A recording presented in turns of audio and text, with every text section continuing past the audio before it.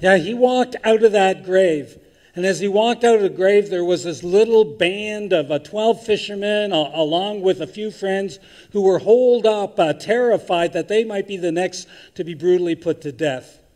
And they are transformed into a group of no-fear followers of Jesus, full of courageous hope. And this courageous hope became contagious as they began to share their faith along with deep acts of love all over the Roman Empire. You know, when Jesus was crucified around the year 33, there were maybe about 125 followers that were true to his message at that time. They were they were hiding in an upper room. Today, some 2,000 years later, 2.3 billion people around the world claim to be followers of Jesus. 2.3 billion. Now, let me put that in perspective for you, because you don't always sense that or feel that here in Canada. This means 1 out of every 3 people on this planet would say, I am a follower of Jesus. The Christian faith is by far the largest organization on planet Earth. Nothing else comes close. 2.3 billion followers of Jesus. I mean, the church is bigger than China. The church is bigger than China and Europe together. The church is bigger than China, Europe, Canada, and the United States put together. Nothing is bigger on planet Earth than the church of Jesus Christ. How did that happen? Why did Christianity spread so far and so fast? How did a little band of 12 terrified fishermen, the people who Jesus had originally chosen to be his first followers, expand into 1 out of every 3 people on planet Earth? In a word, it's the resurrection. The resurrection changed everything. You know, when God said, I'm going to come to the earth and I'm going to die for the sins of all the people, and I'm going to prove that I'm God by coming back to life 3 days later, that is the single most significant event in history. I mean, nothing else comes close. Now, let me acknowledge that I'm going to grab a few thoughts from Rick Warren for this message. He's the guy that often points out that the resurrection of Jesus splits history in two, into AD and BC. Every other event in history is dated by the resurrection of Jesus. It doesn't matter if secular historians have changed AD, Annus Domini, in the name of the Lord, or BC, before Christ. They've changed it into CE, you've heard that right, the Common Era, and BCE, before the Common Era. Friends, the split is still the resurrection of Jesus. AD or BC, CE or BCE, it doesn't matter. It all pivots on Jesus. Even your birthday is dated by the resurrection of Jesus. I mean, the day, the month, and how many years it's been since the resurrection of Jesus Christ. It's the single most significant event in history because Jesus rose from the grave. And what it did was it turned these first followers of Jesus from being fear-filled, depressed, discouraged, disillusioned, despairing, defeated people into courageous and contagious men and women filled with hope. And they began to spread the message of Jesus everywhere. I mean, the resurrection changed everything. Let me ask you, if you saw someone walking down the street that you had just buried 3 days earlier, how would you feel about that? Maybe confused? Maybe scared to death? Frightened? Fearful? Excited? Do you think you would ever forget that experience? No, I don't think so. Would it change your worldview about life and death? Oh, yeah. Would it give you new hope? Absolutely. Hope that there really is life after death. So 3 days after the death of Jesus, after his ascension and the coming of the Holy Spirit, these 12 and their friends, hey, they're just ready to take on the Roman Empire and soon the evil of Nero himself. They were full of courageous hope, and they were determined to spread this courageous hope. These first believers came to understand what Jesus meant when he said, while he was alive, I am the resurrection and the life. Whoever believes in me, even though they die like everyone else, will live again. That's a reason for hope. That's a reason to live life to the full with courage and conviction. If Jesus hadn't been resurrected on Easter Sunday, I mean, we'd all be helpless and hopeless. It would be all over. That's it. The Christian faith would have no reason to be here. But Jesus rose from the dead, and it changed everything. Here's what the Apostle Peter writes. When we told you about the powerful coming of our Lord Jesus Christ, we were not telling just clever stories that someone invented, but we saw the greatness of Jesus with our own eyes. And not only did the 12 and a few of their friends see the greatness of the resurrected Jesus, but Jesus stayed on earth for another 40 days. I mean, he walked around Jerusalem for another 40 days. That's why literally tens of thousands of people became believers in a very short time, because there were so many eyewitnesses. Here's what the Apostle Luke tells us. For 40 days after his death, he appeared to them many times in ways that proved beyond doubt that he was alive. They saw him, and he talked with them about the kingdom of God. Hey, can you imagine being, one of the executors who put Jesus on the cross, one of the soldiers, and you watch that guy die, and all of a sudden he's walking down the street, and you go, whoa. That would be a strange experience, right? And a lot of people saw the resurrected Jesus. The Apostle Paul says, Christ died for our sins, just as the Scripture said, and he was buried, and then he was raised from the dead on the third day. And then he goes on to write in that same passage, 1 Corinthians 15, he just gives this list of eyewitnesses. I mean, this isn't an entire list, but he lists some people. He says he was seen by Peter, and then he was seen by the 12 apostles. After that, he was seen by more than 500 of his followers at the same time. And then Paul adds, most of whom are still alive, though some have died by now. Jesus, he sits on a hillside after his resurrection and teaches 500 people. Then he was seen by James. Then he was seen by all of the apostles. Last of all, the Apostle Paul says, I saw him too. And this isn't even an entire list. For 40 days, he has multiple meetings with a lot of different people and friends. This is what's called conclusive proof.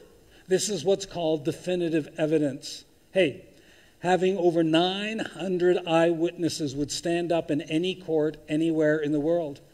And the secular writers of Roman history weren't sure how to deal with this, so they just acknowledged the event, as hard as it is to believe. This is why the church exploded.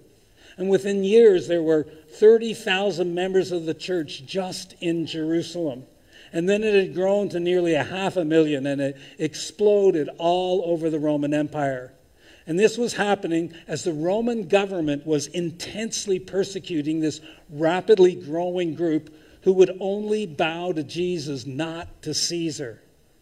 And then, despite this persecution, in about 300 years, Christianity became the official religion of the Roman Empire. Why? Because of the resurrection. There were just so many enthusiastic eyewitnesses, and these eyewitnesses were filled with courageous hope. So after the resurrection of Jesus, fairly quickly you had thousands of followers of Jesus who, empowered by the Holy Spirit, were living and loving like Jesus. In Jesus' name, they went out and cared for the sick and the poor.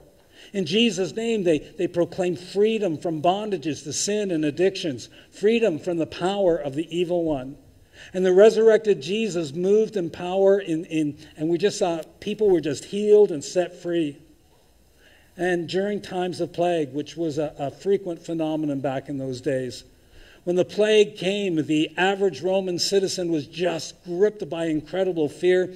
And you just have stories of them abandoning their homes, throwing their sick and dying loved ones out on the street as they took off to another city for a place of refuge where they thought there would be more health.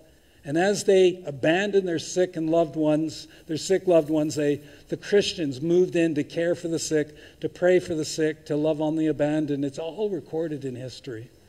They helped bring some back to health. They saw some miraculously healed. And yes, many, many died. But when the Romans, the unbelievers, saw the no fear faith of the Christians, many in the Roman Empire said, I want that. Whatever it is they've got, I want that. And the church just kept growing and growing. And it wasn't that Christians didn't die when they cared for the sick. Many did.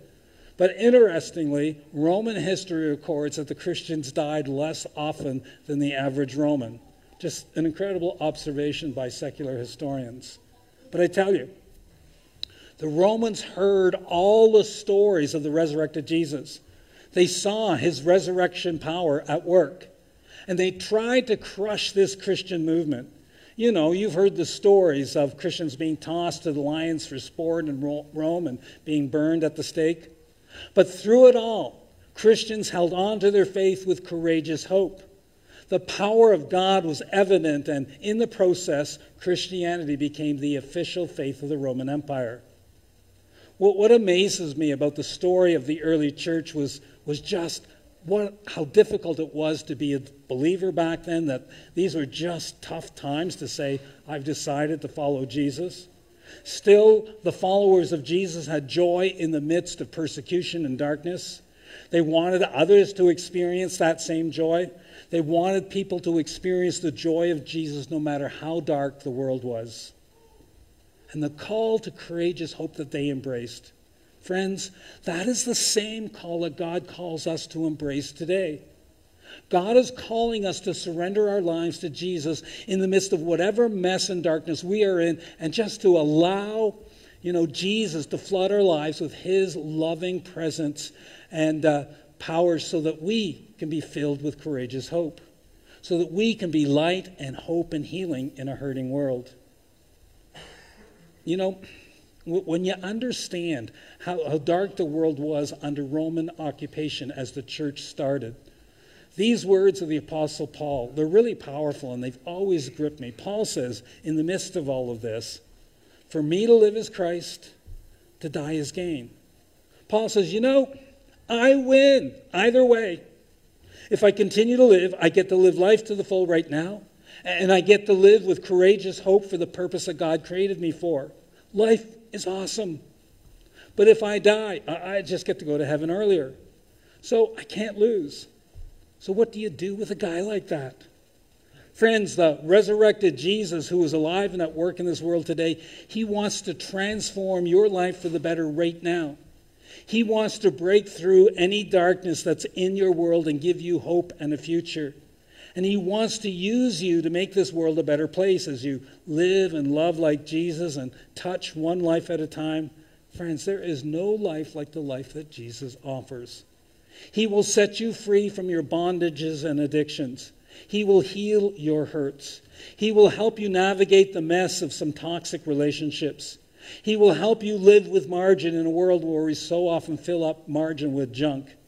He wants you to experience life and life to the full with courageous hope. And on top of that, he just wants to spend eternity with you.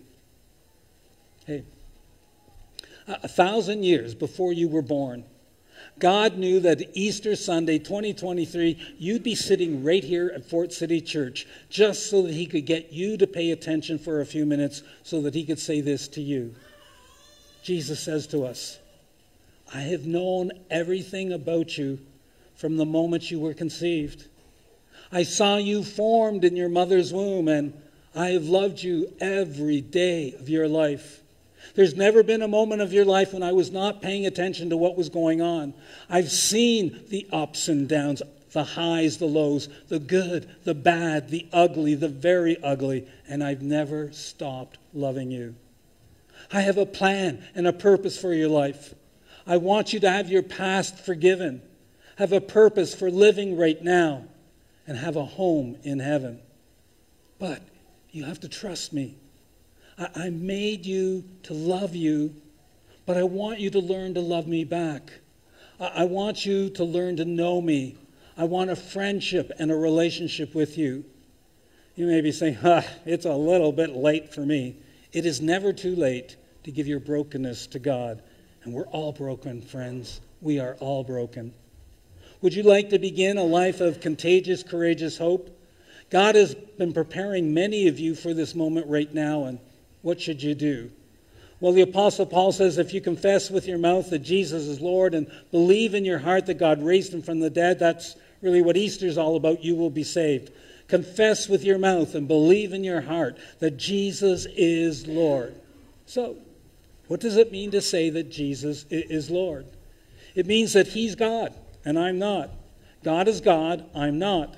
Lord means you, God, have the right to lead me because you are my creator. You are God, right? God is God, I'm not. That's what it means to say Jesus is Lord. He's the manager. He becomes the CEO of my life.